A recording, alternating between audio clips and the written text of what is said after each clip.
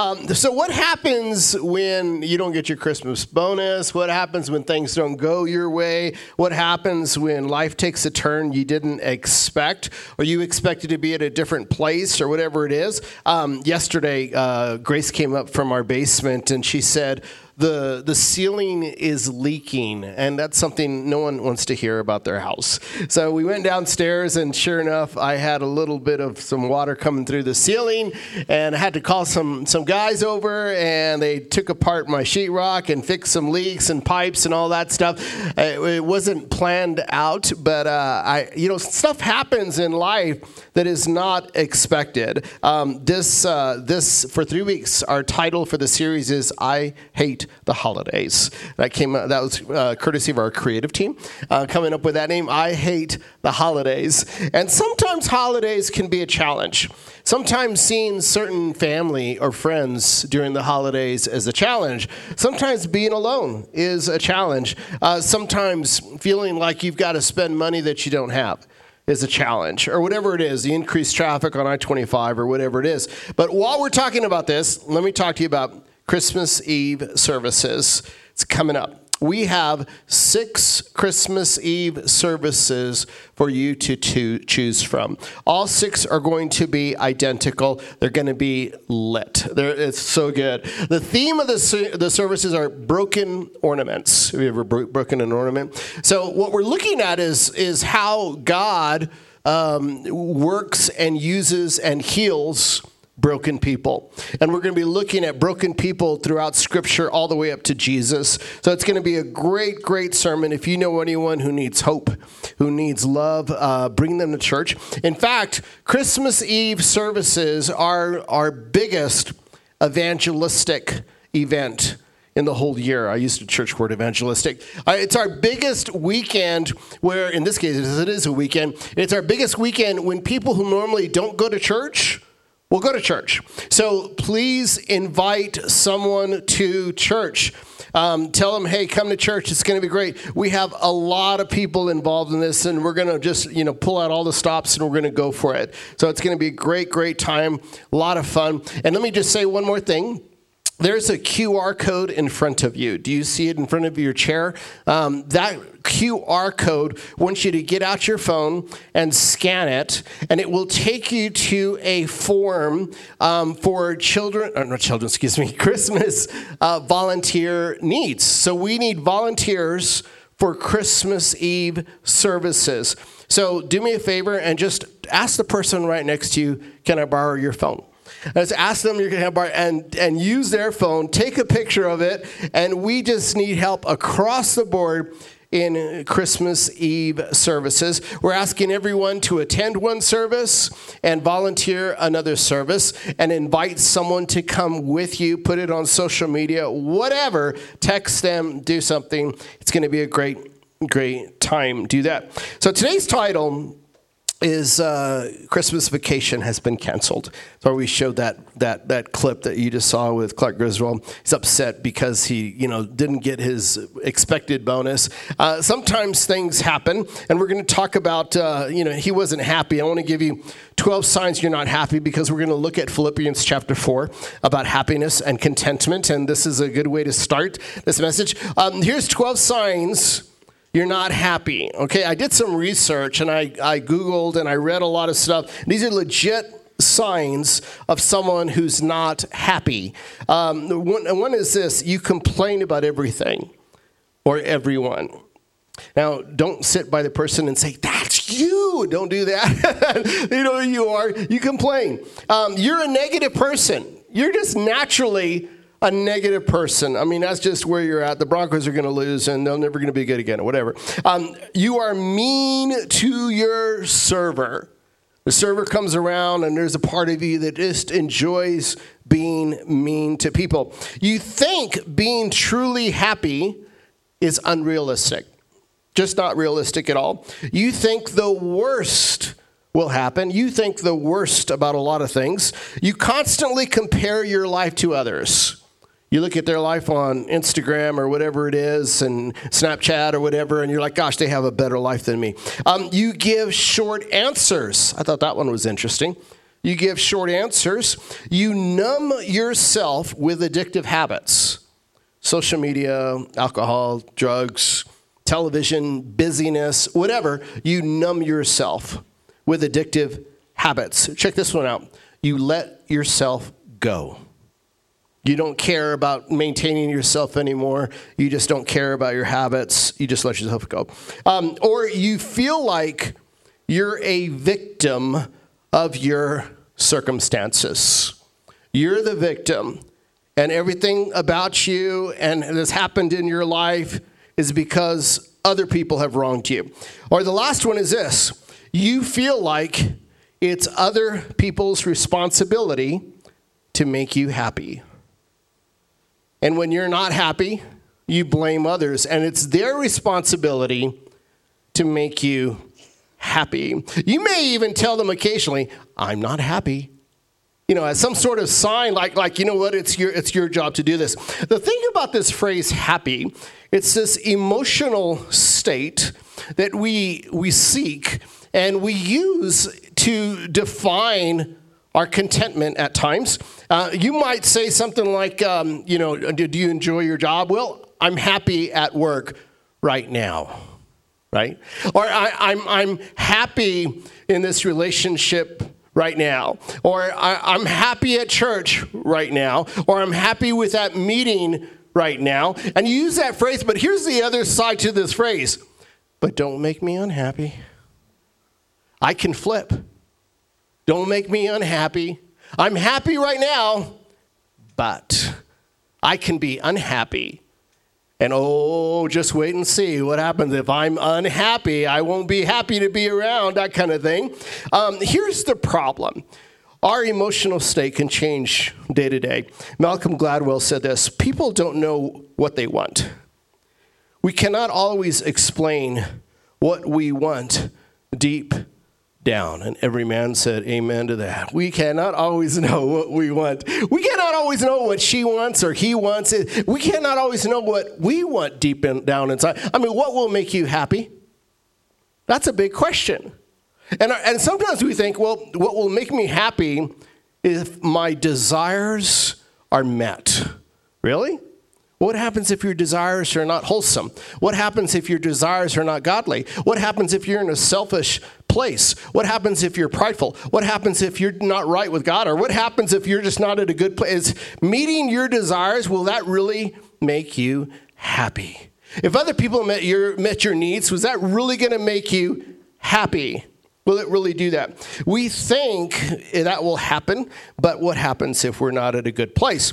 Now, we try to be happy. Hang on with me, guys. We try to be happy. On Amazon, there are over 2,000 titles with advice about how to be happy. Over 2,000 titles. There are 14,000 thoughts about the secret of happiness. And we also try to medicate ourselves. There are over 120 million prescriptions for antidepressants. Yet, depression and anxiety continue to rise. Maybe you look at happiness a little bit like this. You might say, you know what, I'm not happy with my life, or I'm not happy with who I am, or I'm not happy with my husband, or my wife, or my girlfriend, or boyfriend, or my friend. I'm not happy at my job. I'm not happy at my church. I'm not happy, whatever. And you might be at this place and have this tendency to look at other people and say, it's your job to make me happy, this kind of thing. But I want to propose something, and I want to give you a Christmas gift. We're going to save you thousands of dollars on counseling today. You should just love this. Here's the gift of contentment.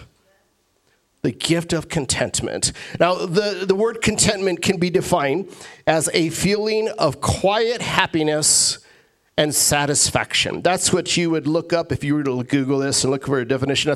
But it's this place of quiet happiness and contentment. It's not hinged to your desires being met. It's not hinged on other people being whatever to you. It's not hinged on favorable circumstances. It's different. Let's jump into the Bible. Philippians chapter 4. Paul the apostle said, I have learned to be content, whatever the circumstances. I know what it is to be in need, and I know what it is to have plenty. I have learned the secret of being content in any and every situation, whether well-fed or hungry, whether living in plenty or in want. God, we humble ourselves before you. Thank you for your word. I thank you for your unfailing love every morning, your faithfulness every night. Thank you for your presence here, Lord. Thank you for the good souls that came to church. And Lord, they got dressed and came to church because they have a desire to meet with you. So I pray by your grace, may your Holy Spirit meet with every soul here, God. Minister to every man and woman, young and old, Lord. And if that's your desire, would you just tell God, God, speak to me. Make that your prayer. Say, God, speak to me. Change my heart. Change my mind. Well, Lord, by your grace, use me. Fix my thoughts. Help me not to be distracted with anything. God, I want to be lost in your word, and I want your word to live inside of me and burn brightly. And give me the words to say, Lord, and may I speak only the things that you want me to say. Thank you, God, for your presence and your love and your grace. In Jesus' name we pray. Amen. Well, it's good to be at church, guys. I love being at church, and you guys are putting, God first before the Broncos. So God bless you guys. You're at a good place. You're all going to go to heaven, right? I want to start off by talking. We're going to look at Philippians. We're going to look at these two verses, but I want to start off by talking about this letter to the Philippians. Paul the Apostle is attributed to be the author, and he was writing it while he was in prison. He was in jail. And while he was in jail, we have a picture of jail for you. While he was in prison, he was kind of there under house arrest. When he shows up, it's now been about 30 years since Jesus was ascended into heaven. And it's also written right around the year AD 61. And Paul the Apostle is waiting for trial to go before this emperor named Nero, this Roman emperor named Nero. So he's there, and he decides to write a letter to this church that he started about 10 years ago. And his church was in Philippi, and he's writing to these people who are attending this church. Maybe they're new Christians or they're seeking Christianity, whatever it is. And he's writing a letter to them. And I had this thought, he's teaching them, incidentally, like how to walk with God, how to walk with Jesus, what a Christian life looks like. That's what he's doing. And I had this thought of while he was writing in this jail cell, I wonder how many people were walking by him and looking through the bars and thinking, he's writing the New Testament. I don't think anybody thought that. I think they just saw him scribbling on some paper and didn't think much of it. But I think, wow, look how God works. Even in those circumstances, he finds himself in a jail cell, and he's writing the very New Testament that becomes the best-selling book of all times, and that's what he's writing inside of there. And something else dawned on me. Isn't it interesting that God is using someone in prison to teach people outside of prison what a life of contentment looks like? Don't you find that fascinating? That God is using someone in chains to teach people outside the walls what it means to be free in Christ Jesus. Don't you find that fascinating? God's using someone in prison to teach others about what true joy looks like. I think we give our circumstances way too much credit. We think our circumstances drive everything, and a lot of us spend a lot of energy trying to control other people, trying to control our circumstances, trying to control our job, trying to control whatever. But I want you to know it's an inside job. God starts with your heart. When I work with couples, I can't tell you how many times he says it's if she would only do this, or she says, if he would only do this. Let me just tell you, it starts with you. It starts with your relationship with God. All right, you ready to go into this? Verse 1, here we go. Paul says this, therefore, say therefore with me. Oh, right on. We'll warm up this engine here. We'll get going. My dear brothers and sisters, stay true to the Lord. Isn't that a cool way to stay true to the Lord? Stay true. Say, stay true with me. Stay true. Don't, come on now. Hang with me. I love you and long to see you, dear friends, for you are my joy and the crown I receive for my work. Paul is saying, you know what? Your changed life is my crown. Have you ever thought when you get to heaven, wouldn't it be cool if you met people in heaven that are in heaven because of you? You talk to them about Jesus on this side of heaven.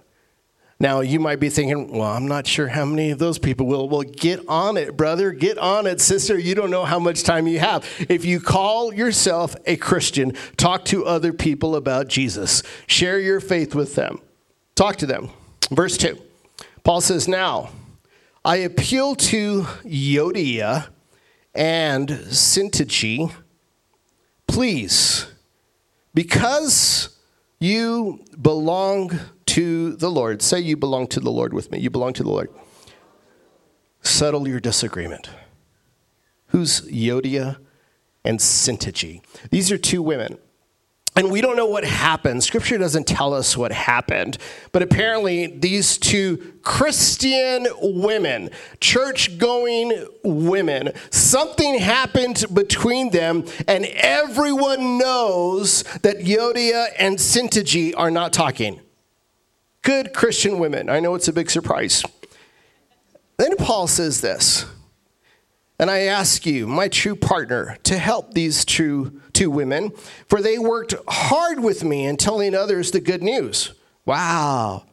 Maybe they were preachers or missionaries or group leaders or whatever, but they were actually telling other people about Jesus while they weren't getting along with each other. They worked along with Clement and the rest of my co-workers whose names are written in the what church? In the book of life. So here you read this in Philippians chapter 4, this phrase, the book of life. What's the book of life? The book of life, you read about it in the book of Revelation, and it's a book where anyone who receives Jesus Christ as Lord and Savior is written down in this book of life. Glory to God. And now Paul refers to the book of life here, but he's talking about these two women, and I want to make sure we drill down just a little bit because this has to do with contentment, or the beginning of contentment. Paul says, because you belong to the Lord, settle your disagreement. Think about that a little bit. Because you belong to the Lord. Because you belong to the Lord. Another version says it like this: work in harmony with the Lord. Have you ever heard music that's not in harmony, or someone that's out of whatever pitch or whatever? I mean, it just sounds like, oh, that doesn't sound good. But harmony is a beautiful thing. Another version says this: to be of the same mind in the Lord. So Paul is talking to these two ladies, and he's saying, because you belong in the Lord, because that's where you're at. You're in harmony with the Lord, to be of the same mind in the Lord. Because you are in the Lord, settle your disagreement. Now, here's what Paul is saying. Here's what he's saying. When you're in the Lord, first of all, it's this place, this spiritual place where you've allowed Jesus Christ to live inside of you. You are impregnated with Jesus. You know his voice, right? Out of John chapter 10. You know his voice. You abide in him and he abides in you. John chapter 15.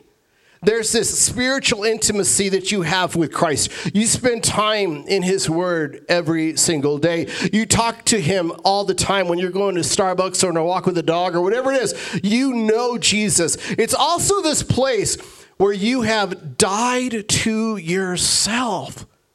Christianity, the essence of Christianity is death to self. That's the essence of Christianity. So it's this place where you have died to yourself, and it's also this place where you repeatedly say, not my will, but your will be done. You hear that? And when you die to yourself, it's also this decision that, hey, you know what? My wants and desires are not top priority. My opinion is not top priority. My preferences is not top priority. It's whatever God wants, and I'm going to trust him. So to be in the Lord is this intimate relationship with Jesus Christ where people look at you and they see the way you love, and you just love differently. You forgive. You don't hold grudges. You care about the things of God. You care about his church. You love. You serve. You care about it. You give. That's this intimacy, this place. And what Paul is saying, here's the warning.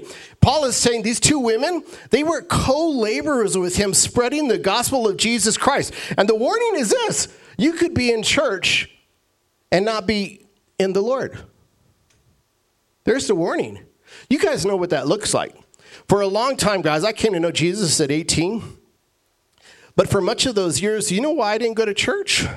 Because I looked at the people who came out of the church. I said, hypocrites. They don't act any different. They don't love different. They don't act different. They party with me during the week. They're not any different from anyone else. So I thought, why should I go to church? I have other things to do. What a waste of time. Haven't you met someone who calls himself a Christian and they're not in the Lord? Have you ever met someone who says, yes, I go to church, and you're surprised? You know what I'm talking about? Like, oh, you go to church. Or you hear the words that come out of their mouth and hear how critical they are of others. Maybe even their own pastor. And you think, that doesn't make sense. And Paul is saying, if you're in the Lord, and they're in the Lord, then settle the disagreement. There's something bigger at stake. There's something bigger at stake. And by the way, God sees everything, so what are you worried about anyway? God sees everything.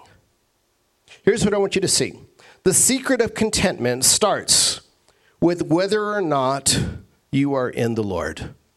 Your relationship with Jesus is everything. It starts with whether or not you are in the Lord. It starts with the proximity of Christ living in you. Like if it's real. It starts there. I'm so happy. Just couple of weeks ago, whatever, a young man, 18 years old, and he's given his life over to Jesus, and he told me God has a calling on his life, and he has not missed church ever since. And God's working inside of him, and he attends his church. It's a beautiful thing. I'm so happy at the 9 o'clock service, there's this couple that gave their life over to Jesus, and they never used to go to church like they're going to church over here, and now they both want to get baptized together. And they're really old. They're like in their 40s, but I'm just, God's at work, and it's so cool. And I'm so happy that we have a whole bunch of young adults in this church that are learning to walk with God. Let me say it again. If you're single and you're dating, look for someone who loves God more than you. I'm so happy that God is at work in this church. Praise the Lord. God is moving. I'm going to get excited. I'm going to start preaching in a little bit. The fact that some of you are not happy is evidence that you're not in the Lord. You keep looking at other people and say, you need to make me happy, you need to make me happy, you need to make me happy. It's not about them. It's about your relationship with God. That's where it starts. And we get ourselves into trouble when we start expecting other people to make me happy. And we look for their other experiences, and we say, okay, I'm just going to hop from this experience to this experience, and I'm going to try this, and I'm going to try this, and I'm going to try this, and I'm going to try this. And then you get at the end, and you realize you're still not happy. Your soul is still not at a good place. So it starts with your relationship with Jesus. Paul is saying something else. You have a choice. And he's telling these women, you can reconcile if you want to. That's what he's saying. You have a choice. All right, let's keep going. Verse 4. Paul then says, let's read this first 5 words out loud, guys. Rejoice in the Lord always. One more time. Rejoice. I will say it again. Say it with that exclamation mark. I will say it again. Oh, let's see, more way to go. When you are truly content, nobody has to remind you to rejoice in the Lord. When you're truly content, you just trust God. It's pretty simple. Then you keep reading, and here's verse 5 says this: let your gentleness be evident to all. Isn't that a cool, I don't know how many times I've heard this compliment. For me, I'll just speak honestly. Maybe you've heard it, but what a cool goal.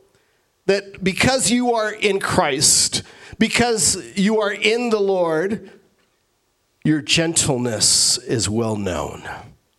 Isn't that beautiful?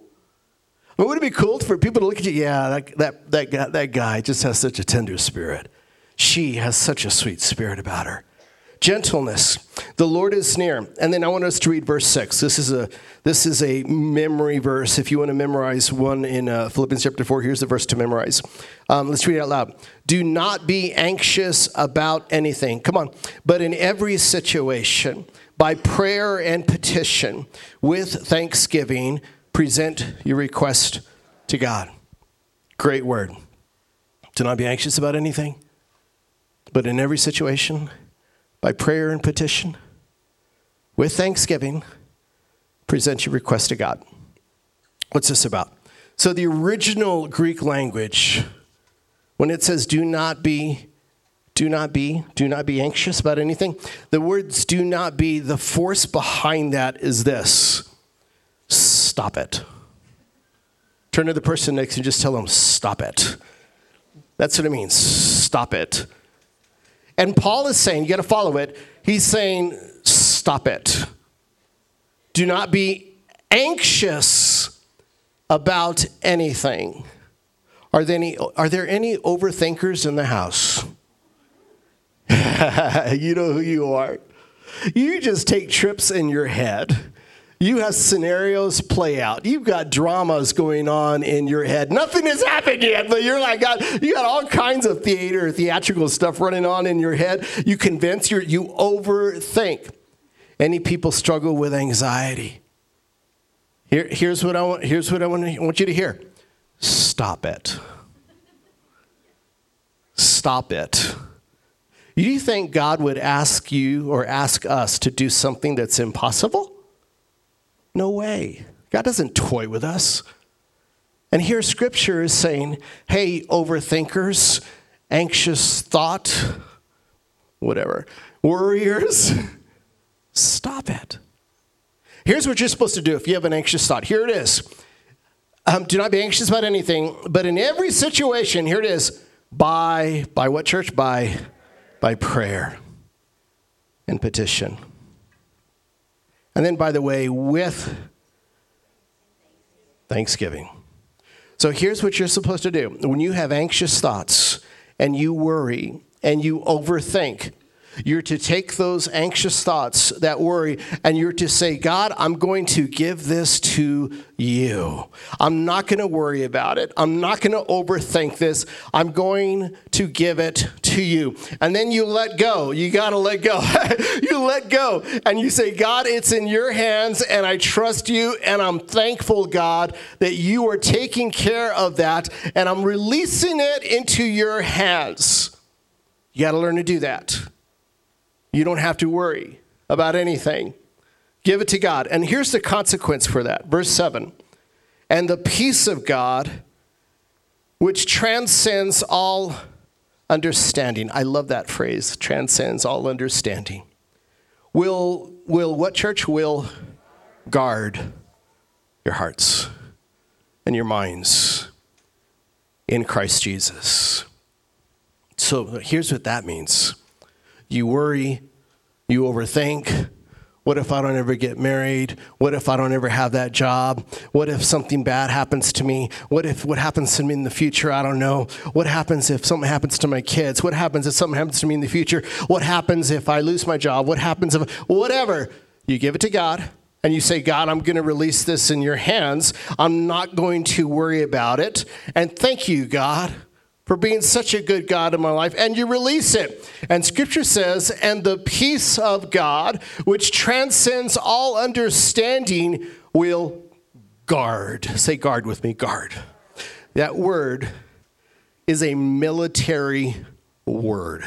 It's like a Navy SEAL or a Green Beret or an airborne ranger. And the peace of God will be this Navy SEAL over your heart and your mind. Do you feel that? So when that happens, your circumstances may not have changed, and you'd be like, well, no, I still don't have a job, or no, I'm still in this situation, or this hasn't been resolved yet, but I have this peace that it's all good. It's unexplainable. It's a mystery. But that's the spiritual peace that God gives you. Let me say it like this. Contentment is a deep peace that comes from God after you make a conscious choice to surrender your anxious thoughts to Him. So contentment is, it's this deep peace that is unexplainable. And you're like, I know, and it's not about you relying on your own willpower. It's not about you relying on some nest egg. It's not about you relying on some finances or some plan that you have. It's about you relying on your God. It's about you living in the Lord. I read this quote to Grace, and I said, Grace, what do you think about this quote from Tim Keller, Dr. Tim Keller? And I read it to her, and she said, that's a great quote. It really wasn't his quote, it was my quote. I just wanted to see what level I was at. And she said, it was a great quote. It's a pastor joke there, but that's our pastor. It's our life at home. Verse 8. Finally, say finally with me, finally. Brothers and sisters, whatever is true, whatever is noble, whatever is right, whatever is pure, whatever is lovely, or whatever is admirable. If anything is excellent or praiseworthy, what are those next four words there? Think. Now we're talking about your thought life. Paul's talking about your thought life. And he's saying, here's what should fill your head. Your thoughts should be what? True, noble, right, pure, lovely, admirable, excellent, and praiseworthy. That's what he says. Then he says, whatever you have learned or received or heard from me or seen in me, put it into practice. And here it comes again. And the peace of God will be with you. Will be with you. So here's what Paul is saying now. He's talking to this church in Philippi. Here's what he's saying. The thoughts you allow to swirl in your head are not harmless. They have the power to ultimately determine whether you are a happy or a bitter person. This is like the most important real estate in your life. This is where the battle is a lot of times, right, guys? There's all kinds of battles going on in here that we don't share with other people. This is it. We have the freedom to control our thoughts. You don't have to allow every single thought to live in your head. You get to pick and choose which thoughts you're going to allow to live here. Another place says, as a man thinketh, so he is. So what you allow to live here is important. This is a mark of spiritual maturity, the ability to master your mind, the ability to master your thoughts. All the way to the point, if you're looking at your phone and you're looking at videos and you're like, man, I know this isn't right. And you have the power to get out of that or whatever it is and say, I'm not going to let my mind go there. Or you're listening to a song or whatever it is, and you're just daydreaming or whatever, you're driving in your car, whatever it is, you have the ability to master your mind. But you're not on your own. It's not about your willpower. Remember, this whole thing is about you being in the Lord. Your relationship with Jesus Christ living inside of you, learning to walk by faith, learning to walk with God, learning what it means to live that life of faith. It all starts there. And then God wants you to master your mind. There's this, I came across a quote by Dan Gilbert. He wrote a book called The Surprising Science of happiness. There's a TED Talk out there on him, actually, and he did some research on happiness. But he said this: our longings and our worries are both, to some degree, overblown, because we have within us the capacity to manufacture the very commodity we are constantly chasing. You know what he's saying?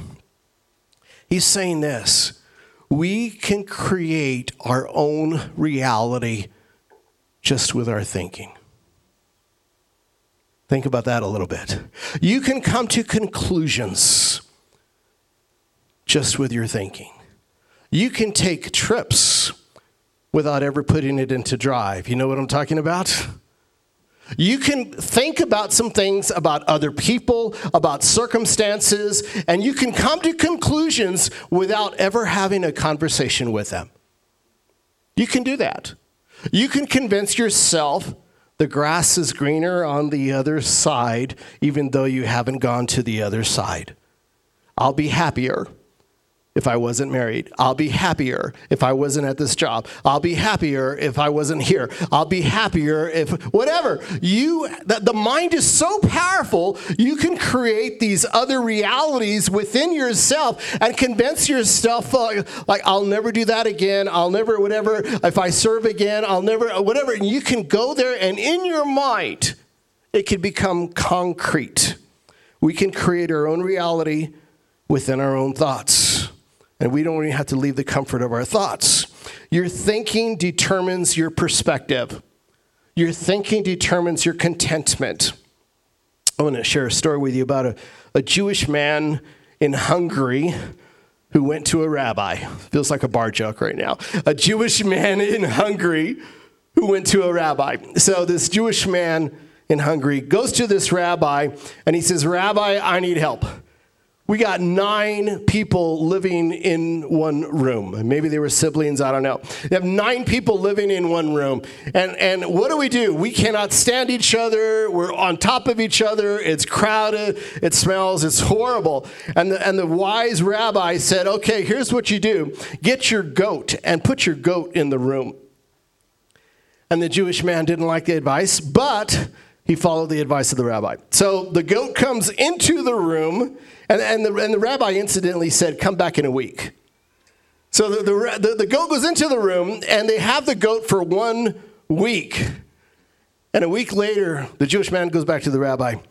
And the rabbi asks, "So how's it going?" And the Jewish man says, "It's horrible.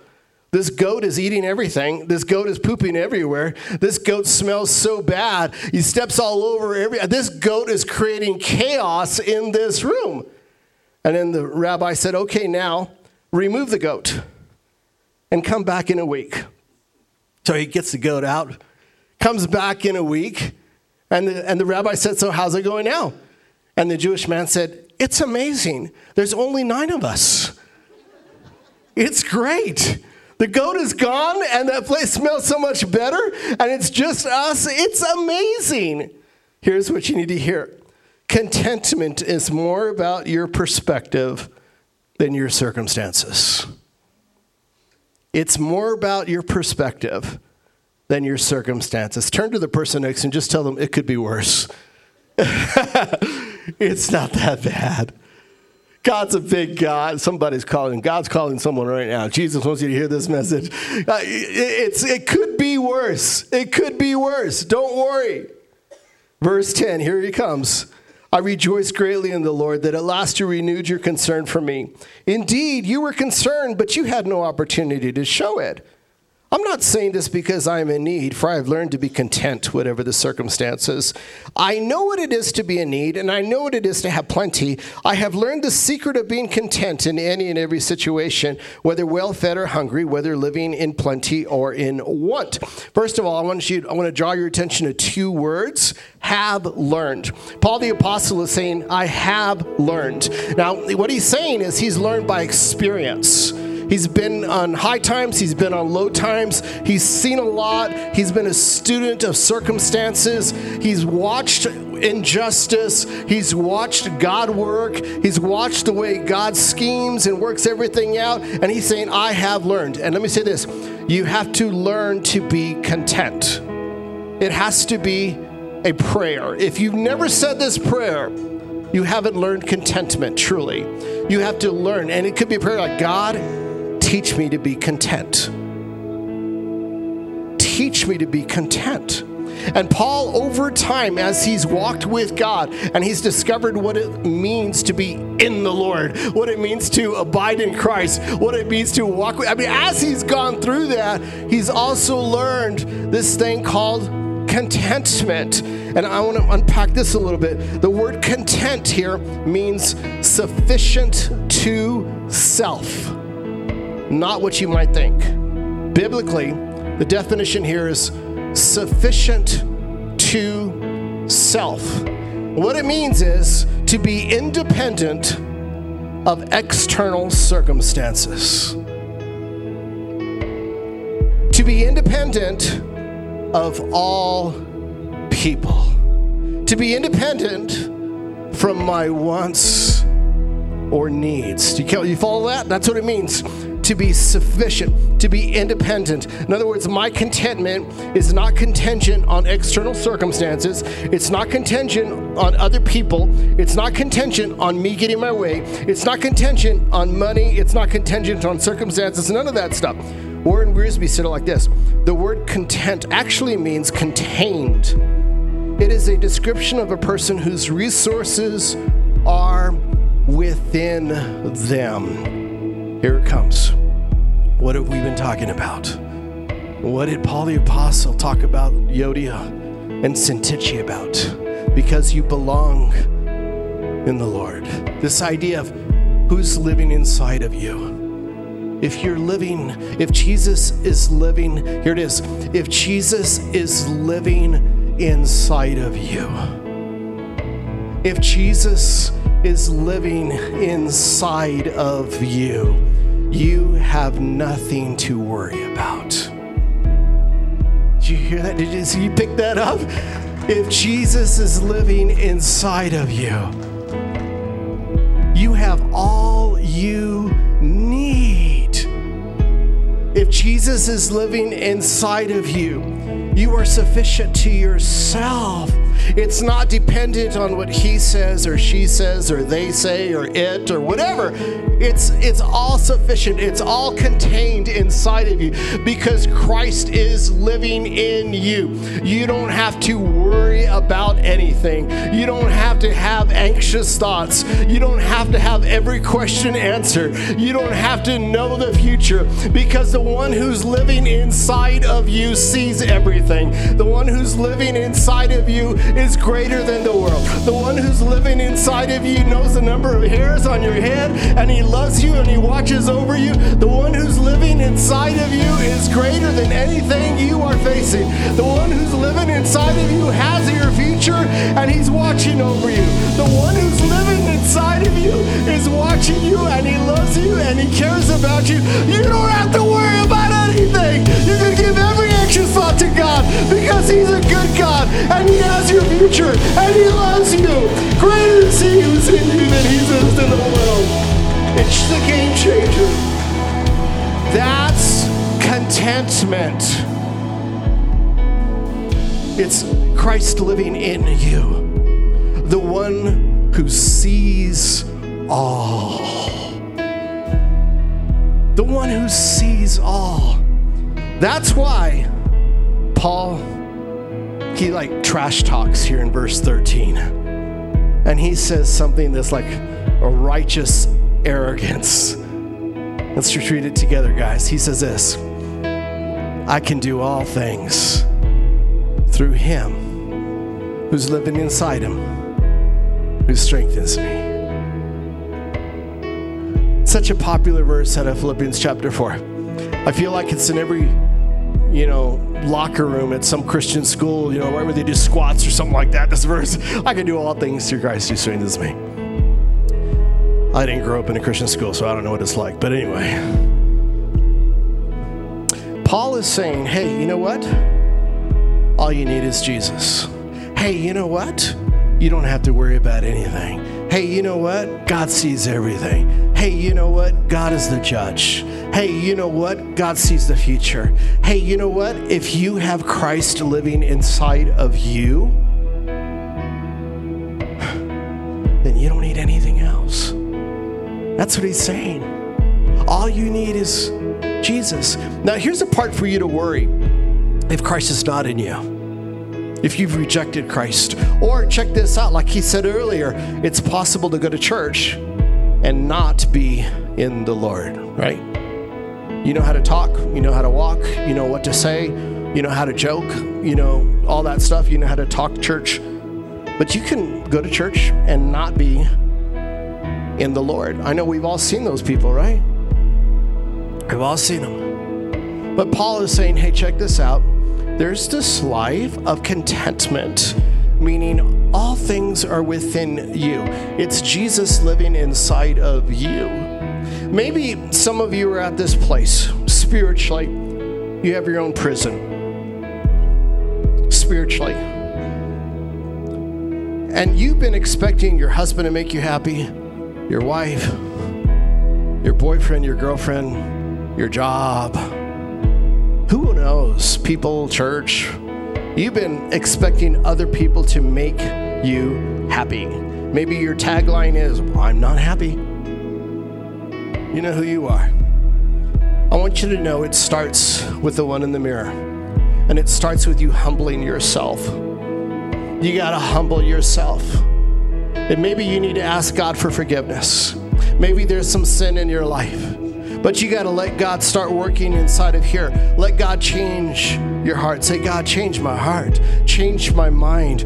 Do some construction, spiritual construction. I need new desires. I have fears inside of me that have a hold on me. There's things inside of me that I know are not pleasing God, so I need you to do a work inside of me. Teach me what it means to be in the Lord. Teach me what it means to be in the Lord. And check this out. This is what contentment will look like. There could be a storm going on around you, but you're going to be just chill. The world could be falling apart. People are voting the wrong way, and this crazy stuff is happening, and there's layoffs happening, and there's things happening, but you could just be chill. And you know why you're chill? Because of the one living inside of you. You're walking with him, and you hear his voice, and you know he's got your back, and you know he'll make all things right, and you're content, sufficient, containing everything within yourself. You came to church, and some of you are in this place, this prison, and the first thing you need to do is turn to Jesus. You need to do that because it all starts with Jesus. Others of you, maybe you need to say, God, forgive me. I need to stop expecting circumstances or others to make you happy. Come on now. You don't even know your own heart. Why are you expecting other people to know your heart? Come on. But God knows your heart, and God loves you, and God cares about you. Let him have his way in your heart. I want to pray for you. And this is a part in the service. As I pray, would you just let these words be your words? Would you make it your prayer? All right, make it your prayer. And if you're ready to ask Jesus into your heart, say this. Jesus, I ask you to come into my heart. I ask you to forgive me for my sins. I want to become a Christian. You know, Lord, I just haven't been walking with you at all, and it's been a mess. But I need to ask you to give me new life. So I want you to get behind the steering wheel of my life. Be my Lord and Savior. Take my future. Take my past. I choose to become a Christian right now. Others of you might need to say this. God, I want to learn what it means to be in the Lord. So Jesus, I ask you to take over every corner of my heart, my life. Help me to stop being anxious. Help me to stop overthinking. And help me to just give those anxious thoughts to you and stop worrying about it. And I thank you, God. I thank you for your faithfulness over my life. I thank you, God, that you have my back all the time. Thank you. And some of you need to say this: God, teach me to be content. I'm going to trust you. I'm going to trust you. So as long as you're living inside of me, and I'm going to make an effort, and maybe you need to say this: God, I need a new craving to read your word every day. That desire is just not there. So I'm asking you, God, give me a craving to read your word, even if it's a little bit. I want to do it every morning, even if it's a little bit.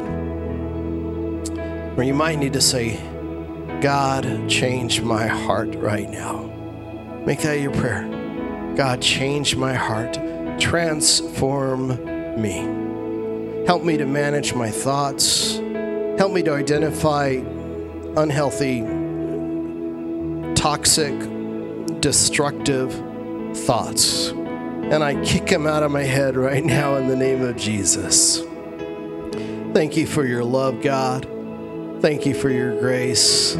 Thank you for your mercy. And thank you for this church. In Jesus Christ's name we pray. Amen.